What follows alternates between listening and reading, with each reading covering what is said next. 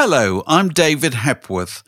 Thanks for listening to this Word in Your Ear, the latest of hundreds of chats Mark Ellen and I have had over recent years, some between ourselves and others with musicians, authors, comedians, and other people we like. If you'd like to help make sure they continue, you might consider becoming a Patreon supporter by visiting patreon.com/wordinyourear, or just by liking or subscribing in whatever way you prefer. On with the show. Hiring for your small business? If you're not looking for professionals on LinkedIn, you're looking in the wrong place. That's like looking for your car keys in a fish tank.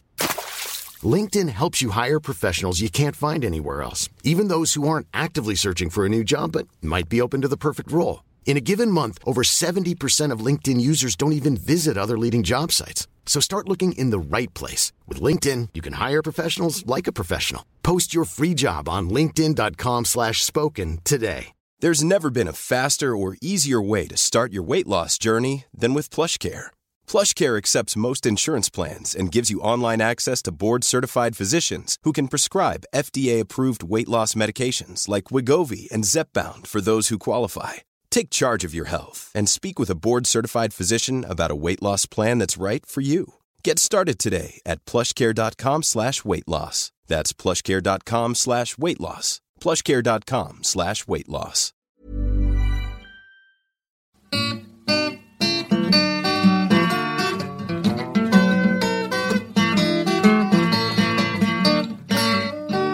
You're listening to a podcast from The Word. Achilles heel, because my neighbour has done his Achilles heel, and did it actually snap Achilles tendon? No, it didn't. It didn't actually snap. Thank God. I've got a sort of suppressed problem with it playing football. It just swells if I do any exercise.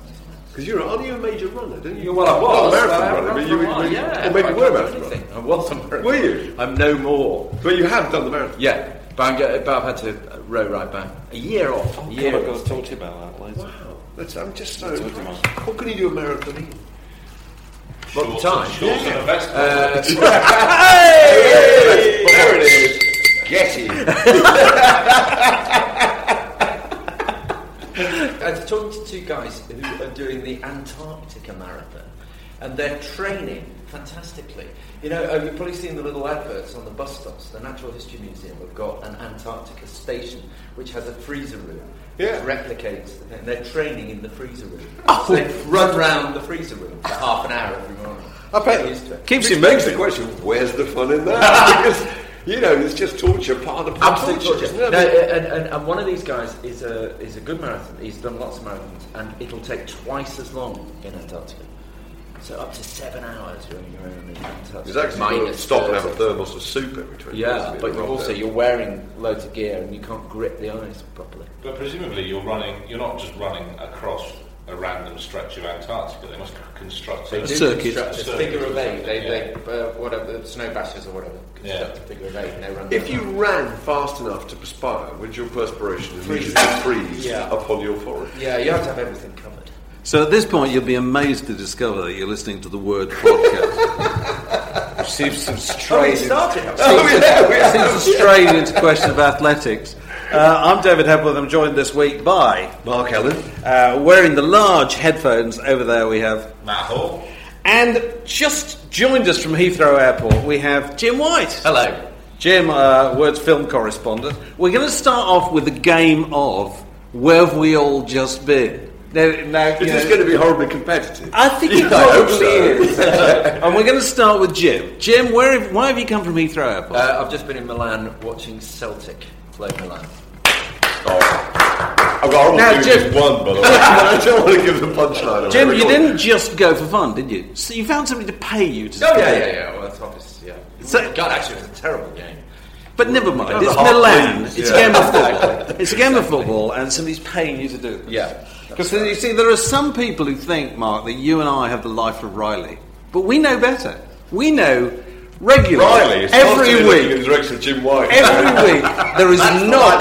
There is a knock at Jim White's door. Yeah. There's a bedraggled Irish gentleman who introduces himself as Riley and says he'd like his life back. His white, listen, at many a sporting event, I've bumped into you. I bumped into you at Lord's, I bumped into you at Cheltenham. Yeah, well, it's only because you go to millions of sporting events. That's right. Tell people... every sporting event, so whenever Dave turns up, it's like you see him. And also, in Jim's defence, it did look, from watching the match on the TV last night, as though lots of the residents of Milan really couldn't be bothered to turn up. It was incredible. There were 12,000 Celtic fans there, and there were about 350 Milanese there, I think. Oh, good grief. Extraordinary. So just explain, Jim, how you put bread on the table. You mainly write about sport. That's right. So I was sent there by the Daily Telegraph to write about this match. It's all right. Didn't you? I've got a feeling you did the whole of the World Cup, didn't you? I did. You did the whole of the World Cup in a camper van, In a camper van, yes. It was great. It was a fantastic example of the way that new technology has changed journalism, because I was in a camper van, and nowadays, as we are recording around something that looks like a computer mouse but turns out to be a multi-directional microphone, and I was in a camper van, and I had a laptop and a little device and a digital recorder, and I was doing daily audio blogs in broadcasting quality, and you send them over the ether from campsites 45 miles outside Frankfurt. It's extraordinary. Fantastic. And that, you can do that now. And it's you don't have changing to journalism. attend the game, you just watch it on the television. Exactly. Yeah. You never have to leave your beach lounger. So Jim's just come back from Milan. Where have you just come back from, Mark? I've just come back from Monte Carlo. Monte Carlo, ladies and gentlemen. Thoroughly entertaining morning with the big-nosed sticksman from the Fabs, a.k.a. Ringo Starr. Ringo Starr in Monte Carlo. It wasn't bad. I think your first overseas assignment was Nazareth and the Isle of Man, wasn't it? Yeah, many years ago. I think you slowly worked your way up. It is. It's very bizarre in climate terms, because you leave Monte Carlo, which I have to say is under a cloudless sky. People are wearing shorts. It's really hot. There's palm trees and snow-capped mountains above you. Ringo staying in literally the poshest hotel I've ever seen in my life. To get to it, you go under an underpass, under the motorway, and the underpass is marbled. It is solid marble, and there are Greco-Roman pillars. And there's no smell of wee or graffiti. I mean, it's actually Ringo's room. It's Ringo's room. You've been there too, haven't you? Anyway, no. And so you come out of that on the EasyJet and lumber back into Stansted in the damp Essex countryside in the gathering gloom. It was pretty depressing. But at least you've been. But I have to say, at least I had a terrific time. And it was funny. The only other person doing an interview was a friend of mine from Time magazine. I noticed they were in the Meridian Plaza Beach Hotel, being ferried from the airport in a sedan chair, fed very, very expensive risotto and white wine. I was in a sort of bed and breakfast around the corner, which I noticed I had to pay for myself. I tried to leave, and they said, "Monsieur, maman," and they presented me with the bill. So it was quite a different setup. On the EasyJet on the way back, I had a disaster on that. I ordered myself a gin and tonic, a little bit tired, long old day, chatting to Ringo, dying for a gin and tonic, so a plastic beaker, held it between my, I've got very long legs, difficultly terrible, held it between my legs, trying to get some glasses out of my top pocket. My iPod fell into the gin and tonic. And as I did it, my legs, of course, immediately went together to try and stop this. It was a terrible crack, and I just felt the dispiriting sensation of a double gin and tonic soaking into my trousers. And I sat that day like a 6-year-old thinking, I literally hate myself. You look shocked. I'm sorry, I don't know what I told you. Keep it just between the two of us. We're not recording, are we? Given me an excuse to tell the famous story, which I'm sure I've bored you with. Go on.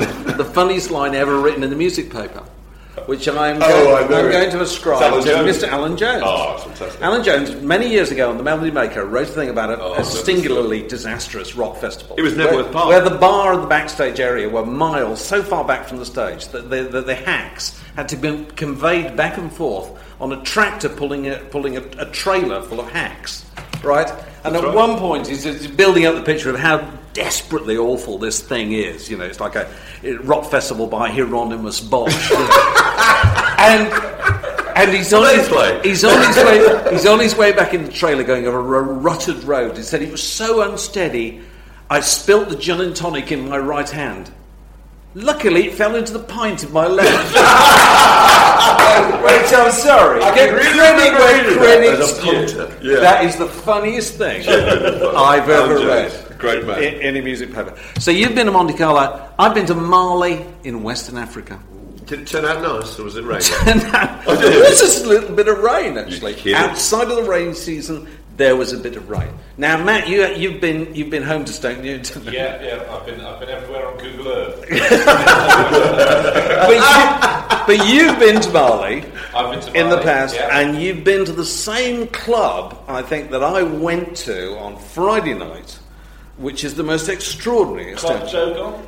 Club Hogon, I think, which is this club. Go on. I was there doing a story about Tamani Jabati, the Cora For Word player, magazine. for Word, which will appear in February because there's a new record coming out. But you go to his club where he plays every Friday night if he's in town with his band, and he goes on stage at 3 o'clock in the morning, never a minute earlier, which is a little bit past my bedtime. But what's unusual about this club, Matt? It don't have no roof, David. Don't have no roof. So this whole rain thing started to take on a rather sinister... It wasn't raining that time, but you simply thought, how can you run a club in a residential neighbourhood? And you think, isn't it slightly worse if you've got no roof on the place? You know, so the music is just bouncing, you know, around the entire suburb of Bamako, you know, and people just kind of sleep through it and carry on through it. I was conducted through the dark, and boy, it is dark out there. There's no lights in the road outside. There is no lights. I was conducted through the road by Kuli Bali, who works for Tamani, who held my hand, right, because he didn't want me to fall down the same hole that Damon Albarn had fallen when he visited the place. Is there a plaque? A half-beat plaque there. Basically, it's a sewer. You know, it's an open sewer, and apparently, you know, the venerable Damon Albarn went straight down a sewer in the past. But anyway, it was it was a very exciting trip. You know, only about 4 days, but you know, you have a busy time in Africa on the rare occasions I've been. It's it's just absolutely seething with. Transport apparently very different from here. Well, most of them, no roads, you know, basically. I mean, I went about 80 miles out of the city on Sunday morning, and was conveyed in a 4-wheel drive up to see a kind of battle site. Drove halfway up a mountain. Eventually, the 4-wheel drive couldn't drive any further, so we're on foot. So we're tramping up the mountain. At which point, I'm thinking, I wonder if my phone works out here. At exactly that moment, the phone rang in my pocket. And it was Andrew Harrison of Word magazine ringing up saying, sorry to bother you on Sunday. I said, Andrew, you don't realise, you know, I'm in Africa. He goes, oh, have you got the code to the office door? That's what mobile phones used for, you know. Luckily I had, you know, so he got in the office to retrieve whatever he needed. That's fantastic. The Word, a magazine, a website, a podcast, a way of life. Anyway, we are gathered here, amongst other things, to take advantage of the giant pulsing brain that is Jim White. Yeah. Who spent a ridiculous amount of this year in a preview theatre and sitting there watching movies, great and small. And I know particularly at this time of year, people like to decide what they'd like people to buy for them, or particularly actually listeners to this podcast to buy for themselves for Christmas. So we asked Jim to suggest a few DVDs that you might like to buy this Christmas. Over to you, Jim. The top sellers at the moment, so these are the ones that are heading towards Christmas. Starting at the top, Shrek 3. Second is Harry Potter, Order of the Phoenix, which I think is Harry Potter 5. Third is High School Musical 2. And fourth is Pirates of the Caribbean 3. So I think a theme is developing. That's a genuinely bad film. Pirates of the Caribbean 3 is the longest film I've ever seen. Yeah. Not in terms of length of time, but in terms of the amount of time of your life you're wasting. That's very well put. It really is the longest film I've ever seen. Is there any? Is It's there called any At World's film? End, but most of the critics said At Wit's End. That's right. Is there any film that finishes with the number 3 that is any good ever? There's the odd one with the number 2 after it. There is no 3. Not sure. Animal Number House, 3. Porky's? I don't know. There must be some. Lemon popsicle. Lemon popsicle. Right, go on. So it's not one of those. It's not one of those. However, there is an interesting little rivalry building up that I think is worth exploring between Casino Royale, the newly, freshly minted a Bond, and the Ultimate Bourne collection, which is the 3 Bourne movies with the Bourne Ultimatum, which is the 3rd sequence. Oh, right, but it does the 3. No, so I have not seen any of those. Bourne Ultimatum is very, very good. I don't know if you saw it at the movies. The Bourne Ultimatum, which is directed by Paul Greengrass, the ex-British, well, he's still British, but the documentary film. The guy who did the 9/11 United 93. Yeah, I didn't realise. And he has taken this very intense handheld camera technique that he used in the United 93 for the Bourne Ultimatum, and it is very fast. Very, very fast. And in fact, I don't know if anyone saw it at the movies, people, if you were too close to the screen in the movies, were actually feeling sick. Motion sickness. People actually felt motion sickness because the thing is... So it's always handheld then? Yeah. I don't know what it's going to be like on the small screen, but be warned, don't sit too close to the small screen. It is, however, terrifically exciting. And in a sense, it is the first proper American riposte to Bond. He is a hero who goes through all these things. As you know, he's played by Matt Damon, and he's a CIA operative who has got long-term amnesia. However, this doesn't seem to stop him being able to beat people up, kill them with their bare hands, remember how to hack into computer systems, etc., etc. At the moment, we all know what happens with long-term amnesia. We've seen it. Find your canoe.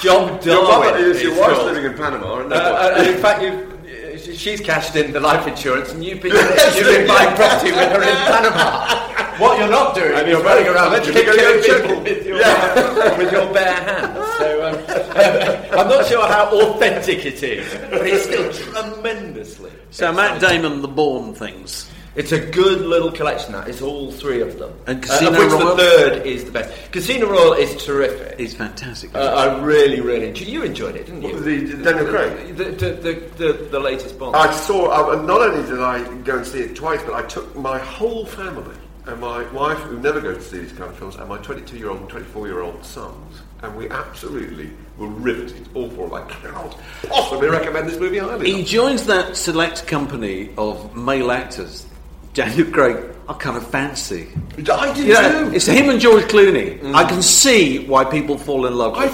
I fancy him even more after seeing the Jonathan Ross show. I don't know if you saw that. He was preceded by Jack Dee and Russell Brand. And you've got to feel for actors because, I mean, their job, to be honest, is to learn lines and look fabulous and to pout and do superhuman things. It isn't necessarily to be effervescent and hilarious and spontaneous. And he was in just such a state at the time he came on. Russell Brand decided he fancied him and spent the whole time in the green room trying to sit on his knee. I mean, that would be disconcerting for anybody, Dave. But anyway, he smouldered and said very little. He's fantastic. I mean, he was a reluctant one, wasn't he? Because I think he realised that it would transform his life, and that he couldn't go in the pub, he couldn't walk down the street anymore.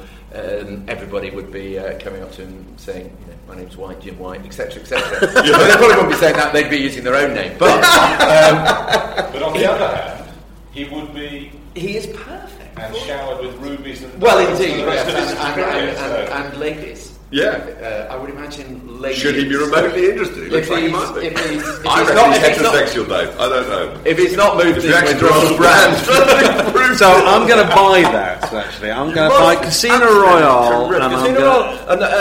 Because I've seen it, but I want to see it again. The Bourne collection, I think, an interesting comparison between the two, because both of them, a lot of people said that Bond was dead in the water as a franchise. It was boring, it was dull, it was old-fashioned, etc. He has completely blown that critique out of the water. It's transformed it, made it very sharp, very fast. And you have to think probably had to do it, because with Bourne around, it wasn't going to survive. I think Bourne has kept it on his toes. Oh, right. Well, I wasn't aware of that it had upped the ante in quite such a fashion. Yeah. Now, we're also going to chip in with our DVDs that we suggest people buy for Christmas. Matt, you're nodding. Yes. Go on. What do you think we should buy? Well, just because I know what your suggestion is going to be. I've mithered everybody this year about loads of different HBO series. Neither. I was just going to say... That's what my mother used to say. I've known Mithered for a long time. But the one that I really like, because it's kind of different to all the other HBO series, is Entourage, which is the tale, and it's now into its 3rd series, has been released on DVD, but series 1 and 2 you can get on a box set and combined. And it's the tale of a Hollywood celeb film star and his entourage, who are all like his old school friends, and that his failed actor elder brother, his manager, and his driver stroke weed carrier, but the star of the show is the fantastically disgusting agent who he employs by the name of Ari Gold, who really is the most despicable character. In what way is he despicable? It's just, he has no saving graces at all. He is the supreme agent. He's my favourite line at the moment is where somebody cuts him up in a car when he's driving down a Hollywood Boulevard. He screams out of the window, "Is that how they drive in Tiananmen Square, bitch?" From which I assume the woman is of Chinese extraction. And this is in an aside while he's carrying on a conversation on his mobile phone. He made his point, didn't he? So is this something you can get in the box? You can get series 1 and 2 combined box set. I noticed on Amazon today, checking before it came out, that it's a very reasonable reduction. It's kind of 20 odd quid. So yeah. And the other good thing about it is it's not hour-long episodes. They're American half hours, so they're only about 20 minutes. Right. Is it based on anyone? Do we know? Presumably everyone's lining up to say it's based on... No, there are some fantastic cameos, but actually the exec producer is Mark Wahlberg.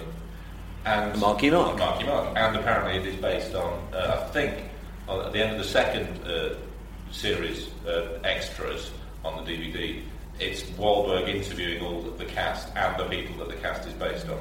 So yeah, it's based on his experiences when he first. So that's Entourage. That's Matt Hall's suggestion. Yeah. All right, back to you, Jim. What else you got? Got anything soppy? The Last King of Scotland, I really enjoyed when it was soppy. soppy. It's not soppy, and it's interesting. James McAvoy, who's the lead in this part, I've never really liked him as an actor. I've always found him a little bit smarmy, and he's in Atonement, which is very soppy, and I didn't like him at all. He plays a kind of an upper crust, well, not an upper crust, but an educated Englishman. But his very kind of odd chippiness is rather brilliant in Last King of Scotland, because it's this hedonistic guy who goes over to Uganda and gets involved with Amin, and is looking for a bit of a laugh, looking for a bit of fun, and of course it all goes hideously pear-shaped, as you can imagine. But I thought it was a rather good film and a rather good performance. So Yeah, I've seen that. And what else? Hot Fuzz, which This is the Simon Pegg. I thought it was very good. Simon Pegg's follow-up to his zombie movie, and it's a sort of it's an homage. I think he really enjoys those kind of shoot 'em up cop buddy films, but he set it in rural Gloucestershire.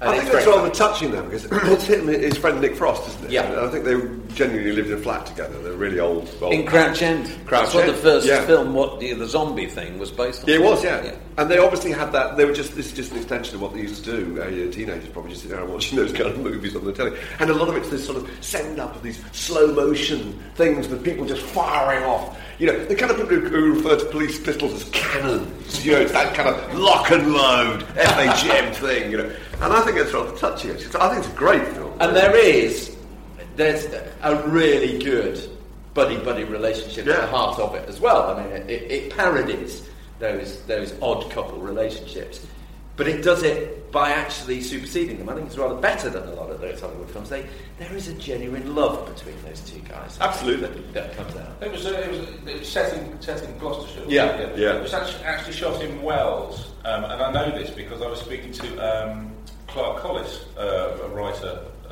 Aldous Parish, who now works in the States for Entertainment Weekly, and I said, have you seen any good films recently? And he said, yes, I've seen something. It's just something very weird has happened. He just went to see Hot Fuzz, but he knew it was shot in Wales because he went to Wells Cathedral School. So he came out of the viewing theatre saying to the woman, "That is the weirdest experience of my life." That is very seeing a film shot around where I went to school. Have I bored you with the story of David Peace? No. Oh, this is David Peace, the hot English novelist, recently finished, Recently covered by featured the in Word. ever topical Word magazine. And his thing about Brian Clough is being made into a movie. That Damned United, which is the story of Brian Clough's tenure at Leeds United, has been made into a movie. But prior to this, his first breakthrough books were a series set in Yorkshire in the 70s. And I think they're called something like 75, 76, 78 or something like that, about the year. And the first one is about terrible murders and carnage taking place in Yorkshire. And I start reading it. And as I read it, I realise this guy, David Peace, comes from the same one-horse town in Yorkshire that I come from, and he set this book entirely in the one-horse town that I come from, with actual addresses, pubs, schools. You know, so it's like somebody's taken your past and kind of haunted it. If you can imagine, Murders which you never knew were going on were in fact... No, they weren't. He's kind of thought, God, I missed everything. It's not a fiction, David, it's a documentary. Didn't you realise? But imagine somebody taking wherever you grow up and set the most harrowing story against the background of the familiar places of your growing up. Places you used to go to. Disturbing. Coffee bars, shops, or whatever. It's absolutely eerie. I'm not sure I could read any more books in the series. It's extraordinary stuff. What's he called? David Peace. He's the man this year, I think. If anybody wants a book for Christmas, that Damned United is an extraordinary thing about Brian Clough. I actually I occasionally do talks to schools, and I did a talk to a school in Amersham the other day where the teacher had asked me if I would talk about sport and literature. And of course, Damned United is the finest piece of writing, imagined writing on football there is. And I thought, well, I'll just read a quote from the Damned United to start with. There is not a single quote that you can read to school kids. That's it. You can also say that. No, it's absolutely extraordinary. A magazine, a website, a podcast, The Word. So, Mark, what DVD Well, would you buy yourself for Christmas? What would I buy myself? I would buy myself, and I would intend to do so, actually, Little Miss Sunshine, which Jim might have to help me out because I haven't seen it for a month or two. But all I can remember, apart from loving this incredibly sweet, poignant, very effective, terribly funny film, is it's a brilliant cast of characters. The story, without ruining anything, is that the little girl, who I think is about 5 or 6 years old, wants to be entered into what they call beauty pageants in the south of America, which is a sort of song and dance you can imagine. Shirley Temple. Shirley Temple is precisely right. And with the cast of characters, they set off in a minibus, a VW microbus, which hilariously has something wrong with the gearbox. It can't stop. Once push started, it can't stop. So if someone wants to get off at a petrol station, they have to jump back, then run along behind and jump back on again. And much hilarity ensues. But the cast is basically the mum and dad, who themselves are quite eccentric. The girl, the brother, who is the real fulcrum of this, who's going through a kind of gothic stage where he's decided to take a vow of silence. Oh, right. Do you remember? And he won't speak. And so, if someone asks him a question at supper or something, he will write his response on a piece of paper and hold it up, which becomes incredibly comic. We've all had teenagers. We've all had teenagers. That's quite familiar, actually. I just wish they'd written something down. That would have helped. But and the final piece of this complicated jigsaw is the still heroin-addicted grandfather who turns his toes up halfway through. But anyway, the Wife's Gay Brother. And which one? Wife's Gay Brother. Oh, the Wife's Gay Brother, of course. Yeah, it's another key feature of this movie. Because the weird thing is, near the end, the thing turns out to have... It's quite interesting reflection on the difference between American films and British films. That it has quite a serious undertone at the end of this. Oh, it does, yeah. It rather questions the motives of people who run these pageants and attend them or put their children in, whatever. If it was made by a British director, it'd be a searing indictment of the beauty pageant business. But actually, being American, it's quite light. Very light. It's a fantastic twist at the end. That twist is totally unexpected. When I saw the film, I assumed... Well, no, I'm not going to say it. I assumed one thing, and absolute opposite. So did I. Well, I got it all completely wrong. And I watched it with the whole family, and lovely film. And everybody thoroughly enjoyed it. So, family film. Christmas night. Christmas night. No more Morecambe and Wise. It's a family film as well, because it will replicate your own family. There's someone who's not speaking. There's someone who's trying to commit suicide about 15 times. There's a heroin addicted granddaddy. There's a way in for so desperate because his business is failing. His business is failing. It's exactly like There is a way-in for every member of a multi-generational audience. Is there a father? As I think, actually, there is. Well, we're on this particular tip with the Italian Job, which I still have for Christmas Day. And when we have elderly parents and small children, that's the film that you slap on. And there's some part of it that everybody loves. My father particularly used to love the appearance of Noel Coward. Mr. Bridger. Mr. Bridger. She thought that's really superb. And and all my sons would just wait for, you're only supposed to blow the bloody doors off. There's a bit where Charlie steals the roast chicken, of course. They're going through the piazza in the minis. We always liked it because my brother's name is Dominic, and of course there is a character, the character who only supposed to blow the bloody doors. Yeah, he's called Dominic. Oh, it's a classic. So when you're full of sprouts and, collapsing on the got a bit of a headache. Yeah. You don't want it on 5 o'clock Christmas Day. Yeah, that's what you need. Jim, what else you got? This is shamelessly nostalgic for those days when you used to watch movies with your parents, and your dad, well, my dad certainly, was just absolutely a fan of James Stewart. He loved James Stewart. James Stewart could do no wrong. There is a James Stewart collection which has Harvey, Rear Window, and It's a Wonderful Life. Now, you cannot argue with that. Rear Window. Rear Window, absolutely. Rear Window. If there's anybody listening to this podcast who hasn't seen Rear Window, watch it tonight. And then if there's anything wrong with it, ring me at the office. And we will. And I'll come round and I will buy it off you. Okay? Sorry? What a box. I suppose so. I've never seen Harvey. Harvey's terrific. In Harvey, Stewart plays an alcoholic who believes that he is being followed around by a 6-foot rabbit, and he can communicate with the 6-foot rabbit. And it's a tremendously tender relationship he has with the rabbit. Of course, no one else can see the rabbit, but it is a beautiful. It's a bold idea for the time. It was. Now you're talking about watching films with your dad. You see, now I think the world of watching films on DVD, particularly at Christmas, has changed massively now. But most of the time, it's not a social family thing.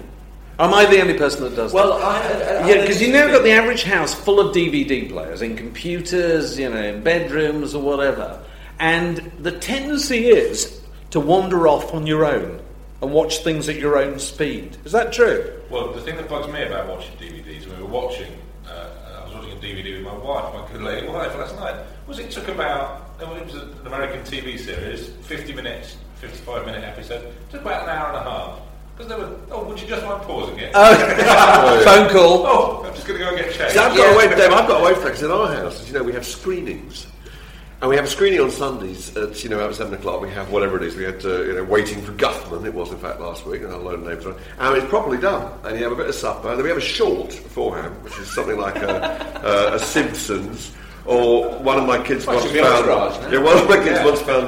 my appearance on Jim Will Fix It in 1984 when I was the editor of Smash Hits. Me, some firemen, a policeman dressed in a 19th century uniform, and a pop singer at the time called Marilyn were the guests on Jim Will Fix It. It is, to be fair, it's quite a funny bit of film. It lasts 3 minutes. And it just occurred to me, if it just occurs to me, when this is over, I'm going to have a look on YouTube and see if that is there and post it on the Word website. I wouldn't mind if it was. Wordmagazine.co.uk. Yeah. Don't miss it. He calls me Mr. Music all the way through. It's so funny, the whole thing, Is this girl? I can't possibly impersonate him actually, but these big old cigar and stuff. What are we talking about? We're talking about having screenings or whether you watch. The point is, I'm trying to get away from that whole thing. People watching, and you have a screening, and you have a bowl of Werther's originals that pass. The lights go up, and then the big picture comes on.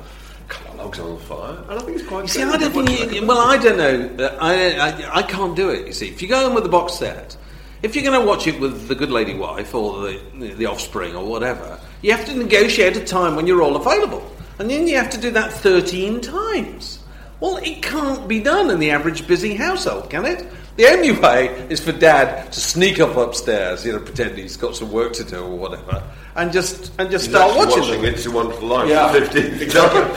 No, series. You see, box set viewing, it's very different, isn't it, Jim? Well, I was just considering my father's affection for James Stewart, and of course, in the days when he and I were sort of coming together and watching these things, you had no choice. It was whatever was on the TV. Oh, yeah. So you discovered things in a way you almost can't nowadays. I mean, my movie education came from Saturday and Sunday afternoons pouring with rain, or when my dad was watching it, and you would happen across things in a way that you don't now. It's much more selective, and of course it's much more fragmented. Yeah, well, the thing that I've watched that I would recommend anybody looking to buy themselves something for Christmas, the thing that I've watched recently, which is one of the most extraordinary pieces of television I've ever seen, was The Wire, which we've written about in Word. Extensively. And I've seen Series 1 and Series 2, and I can't wait to see Series 3. You've seen it, Matt, haven't you? Yeah, and 4. Oh, we did see Matt's way ahead.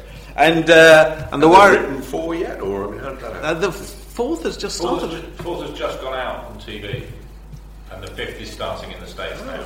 So it's set in Baltimore. It's kind of cops and robbers, but both the cops and robbers, you see the story from both sides' point of view.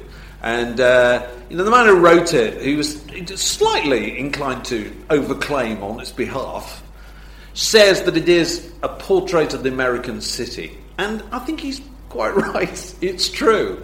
I have no interest in drugs at all, but I understand the drug business far more by watching Series 1 of The Wire than I've ever before. And, it really shows you lots of things happening in society, culturally, economically. And it's just an absolutely extraordinary piece of television, isn't it, Matt? It's fantastic, and the great thing about it is, as each story is kind of 12 episodes, rather than the normal cop series where it's at the start of the hour, the crime takes place, by the end of the hour all the bad guys are locked up in prison.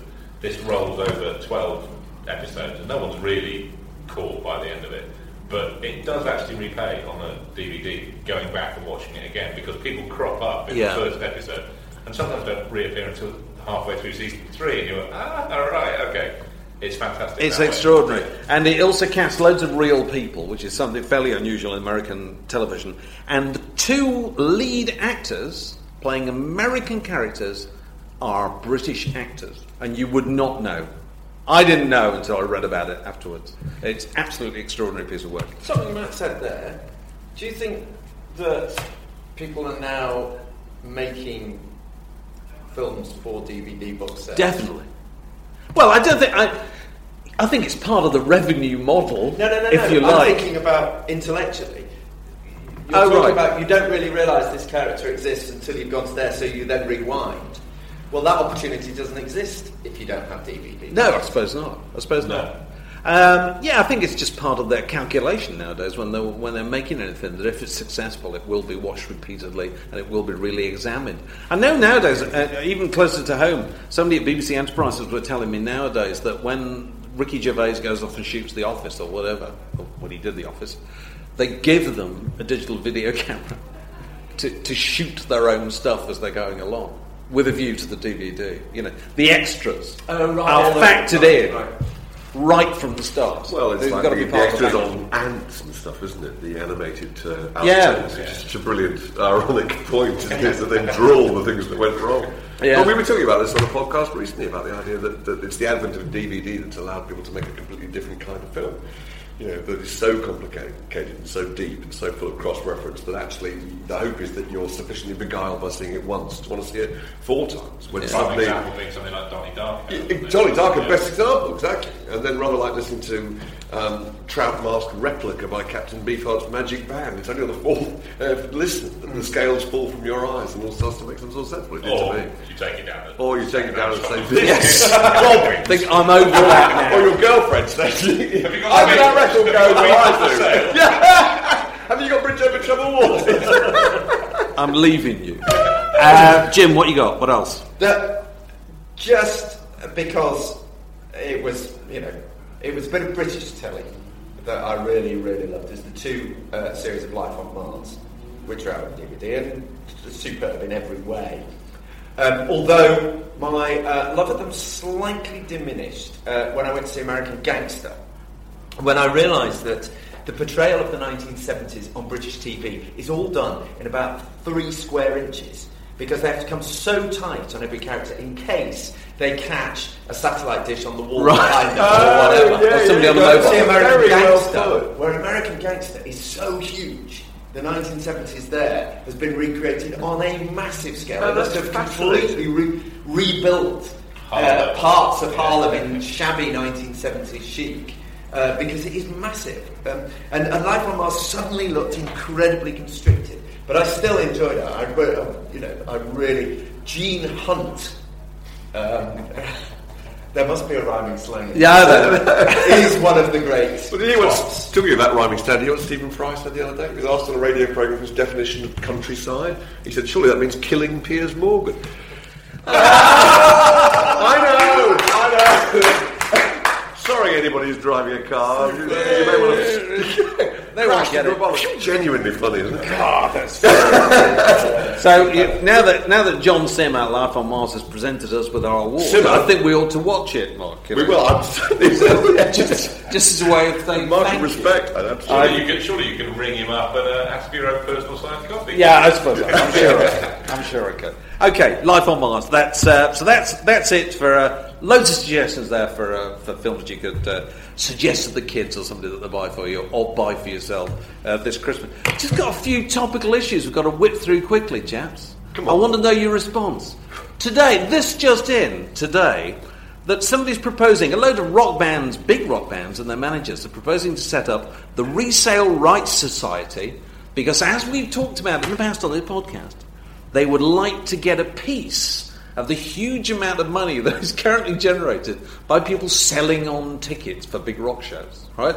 This come quite close to home right today, I think, where Bruce Springsteen announces he's playing 3 football stadiums: Old Trafford, Arsenal, Arsenal, and the Millennium Stadium, not football stadium, in Cardiff. And tickets are just flying. And Led Zeppelin on Monday. Monday. I'm told that the Spice Girls tickets, London, have a resale value. That means money that's been made by reselling them are £1.5 million. Okay? So basically these people are saying, if all this money is being generated by my tickets, why am I not making money out of it? I'd love to know how you're going to police this. Well, what the they're kind of proposing... people who are selling those tickets, who wants tickets, buy or sell? No, what they're... I'd love to see that guy trying to put a bit back to the... What they're proposing to do is to kind of tax eBay and all the various ticket swapping, ticket selling sites, so they pay a kind of levy or something, all right, so that they get something back. Which, of course, being the entertainment industry, they always say, we're going to invest in young up-and-coming... it's not going to go in Pink Floyd's bank account. Young up-and-coming talent like Led Zeppelin. Yes, that's right. Yeah. But, we keep coming back to this on this podcast. I don't know what can be done about this, because I'm interested, Jim, in your point of view on this, from your sports background.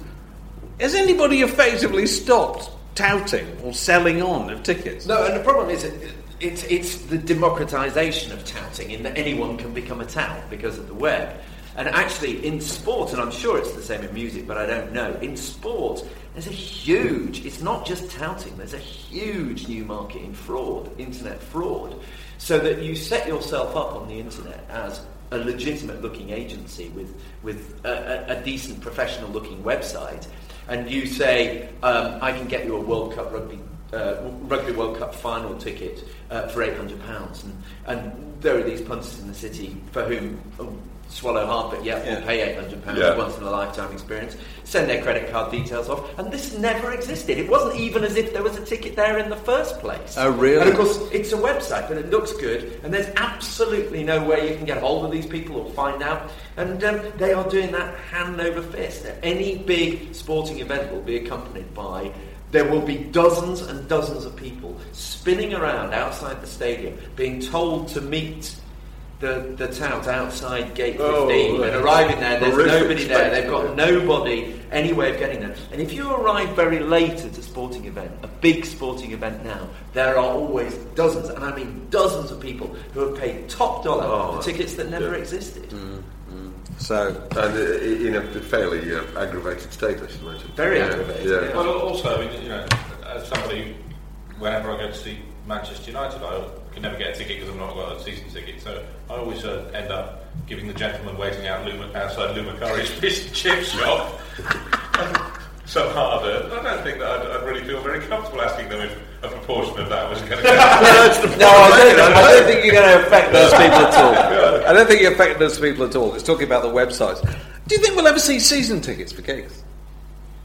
Do you think we'll ever see, I'm a member of Wembley Arena. You are already there. Wembley, Morrissey. Well, Morrissey's playing 6 nights at the Roundhouse, I think, in January, something like January the 12th to the 18th. And there are certain tickets that are for all 6 nights, aren't there? So you can buy if you like it. Maybe. No, I think if you've got the it's a corporate step in the right direction. If you've got the corporate tickets at Wembley, you get the cup final, you get England internationals, and you get Muse. Right. Yeah. And, you mean buying tickets at a venue? Well, I don't know whether to prove that you were a kind of legitimate music lover. At the Roundhouse as well, when they relaunched the Roundhouse, they auctioned it off. They auctioned degrees of the Roundhouse off. Well, didn't auction, but sent it to commercial sponsors. And so you could you could buy a degree of the 360 degrees that made up the Roundhouse. And that gives you the right, I think I'm correct, 2 tickets to every event. Well, and presumably if you sold them on, they'd know. Yeah, I guess.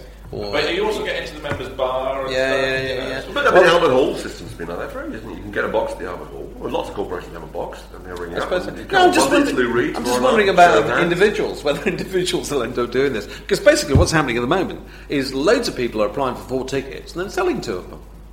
It would never have occurred to them to do it in the old dispensation. Well, somebody suggested on the Word website this week, wordmagazine.co.uk, said, why not just sell for cash on the day?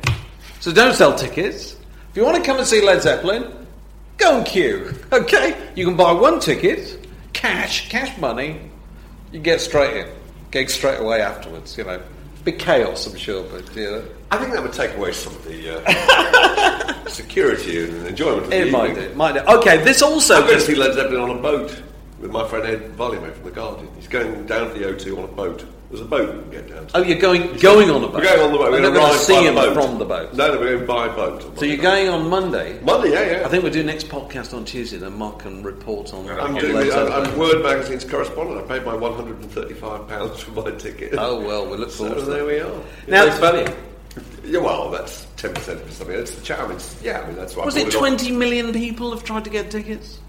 20 Yes, if anybody wants one. I tell you what, a couple of hundred solves. also today, that a new project... Hurry. A new project has been launched in the city of Rotherham to encourage childhood literacy, fronted by Dolly Parton. Yeah. She chimes with today's youth, doesn't she? In Rotherham. I mean, or as I'm sure she described it, Rotherham. Fantastically, did you see? She had a press conference to launch this, in Rotherham. And she came up on stage and she said, "It's so wonderful to be here at Rotherham." And someone said, "Actually, Dolly, I'm still in London." Oh, am I? I'm not entirely sure whether she. Yes, that is. I'm not entirely sure Dolly is.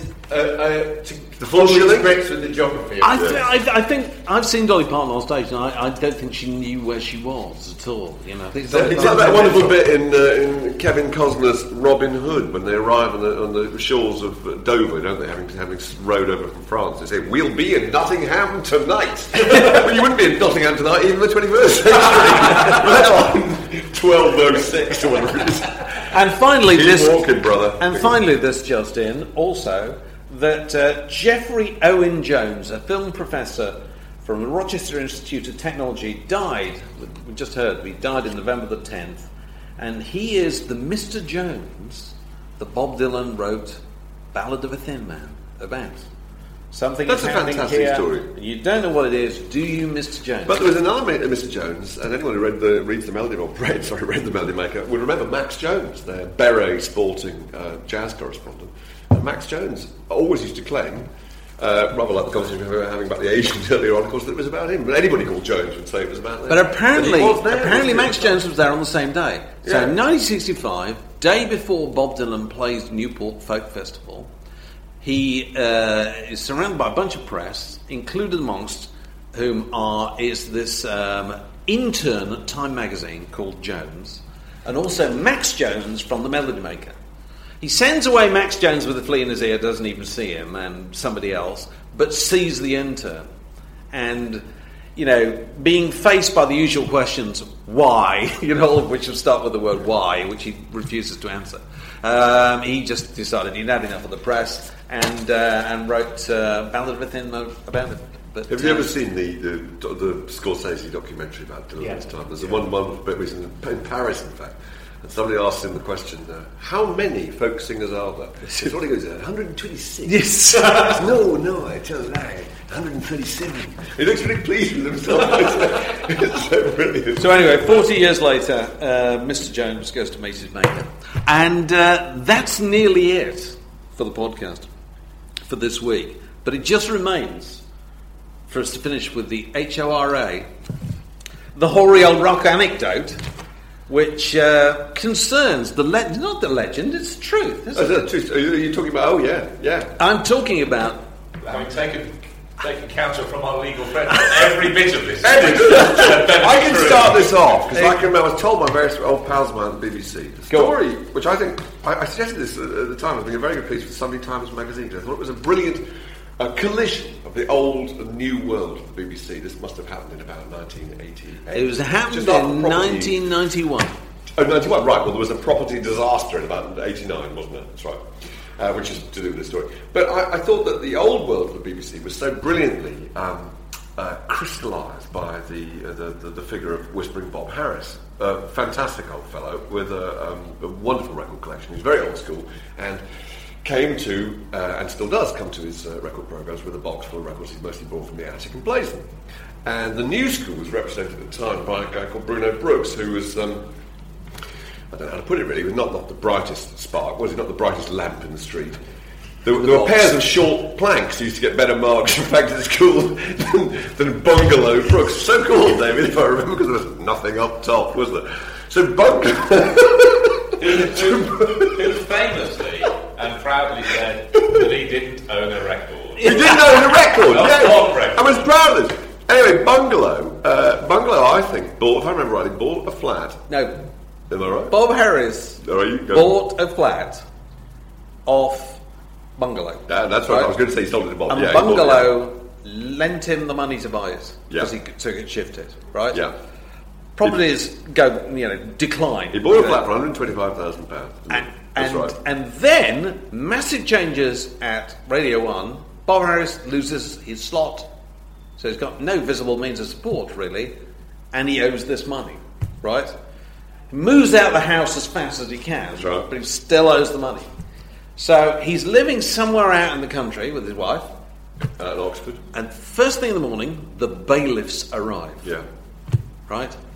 Well, acting on instructions of the court, as at the behest of Bruno Brooks or whatever, who wants to get his money back, and they decide that they're going to take away the only item of value, right? Which is... Whispering Bob's record collection. And do you know how many there were? I don't know, go on. 33,000 of them. I don't know if they counted that specially. 33,000 including all the kind of... you talk about vinyl albums? CDs, records, I don't know, singles, whatever. And it ended up going to court. Well, it was a negative equity thing, wasn't it? He bought the flat for a certain amount of money, and the value of it, he borrowed half that from Bruno. In a year later, it had halved the value. So basically, he was paying back the amount of money that he'd now completely lost because of the property crash of the late 80s. So the court case, and it does go to court, hinges upon this central argument. Are records the tools of a DJ's trade, like a plumber's, whatever, or are they simply something that, you don't need at all? And so the two worlds of Radio 1, as Mark was talking about, met in the witness spot. Fantastic story. because Bungalow's court were arguing that, tell you what, I just rock up 10 minutes before, they give me a running order, fader, and somebody barks something into my headphones and tells me to play the new single by the Thompson Twins. I've never heard of the Thompson Twins. You've never heard of the Thompson Twins from the last. But that's what I play. And then I read out on a piece of paper some interesting pop facts about them. I mean, that's broadly I think, whereas without Bob, getting into litigation, what happened? Whereas Bob is standing up saying, I need the Thomas Jefferson K third album. Yeah. Because once every 5 years I might want to play track 12. I'm having a special Capricorn Records celebration anniversary night. How can I do that without building the programme? They use the expression building. Which, again, that was foreign, wasn't it, to Radio 1 at that time? You had to building a record, what you basically do is throw in a load of files and, So they each had a load of witnesses, argued the case. Who won, Jim? Oh, God, you're going to say Bruno Brooks? No, I'm not going to say Bruno Brooks. It's got a happy ending. Bob Harris. I thought it was a real trash. Bob Harris won, and, damages were awarded against Bruno Brooks, who appealed, and still, didn't get anywhere. And, so Bob Harris was the winner. And also, Bob Harris then found himself rehabilitated by the BBC. So I was going to say, you can hear Bob Harris on the radio.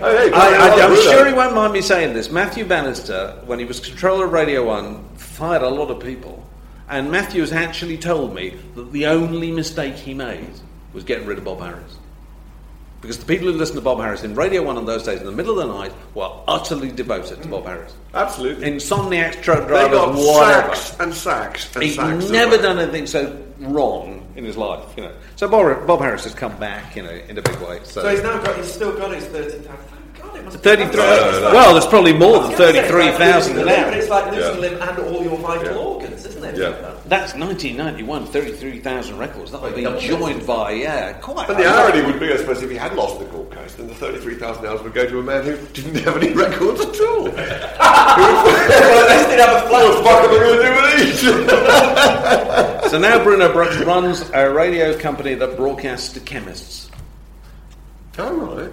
Well, special music chosen just for chemists? Yeah. That's interesting. I hear it occasionally. I go to Lloyd's Chemist at the top of my road. Do you just go into and there Lloyd's is, or about so playing Iggy Pop's Novacare? They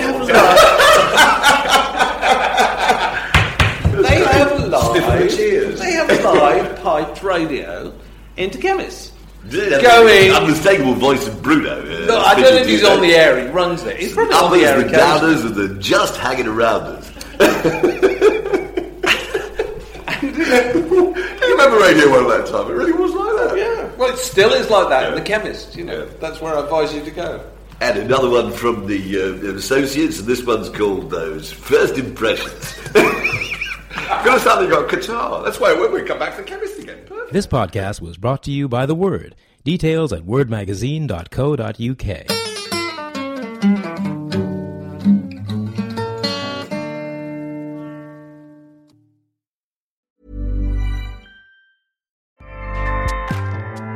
Acast powers the world's best podcasts.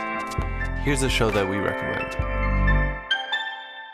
The Real Housewives is a guilty pleasure for most, but if you're looking to not feel guilty about that pleasure, tune in to Everything Iconic with me, Danny Pellegrino, where I break down all the messy moments and behind-the-scenes antics of Bravo's popular franchise. And on Everything Iconic, I also interview celebrity guests like Kelly Ripa, Keke Palmer, Drew Barrymore, Cameron Diaz, and more about their guilty pleasures, their past work, and so much more. So if you're pop culture obsessed and find yourself watching way too much reality TV like me, tune in to Everything Iconic with Danny Pellegrino, wherever you listen to podcasts.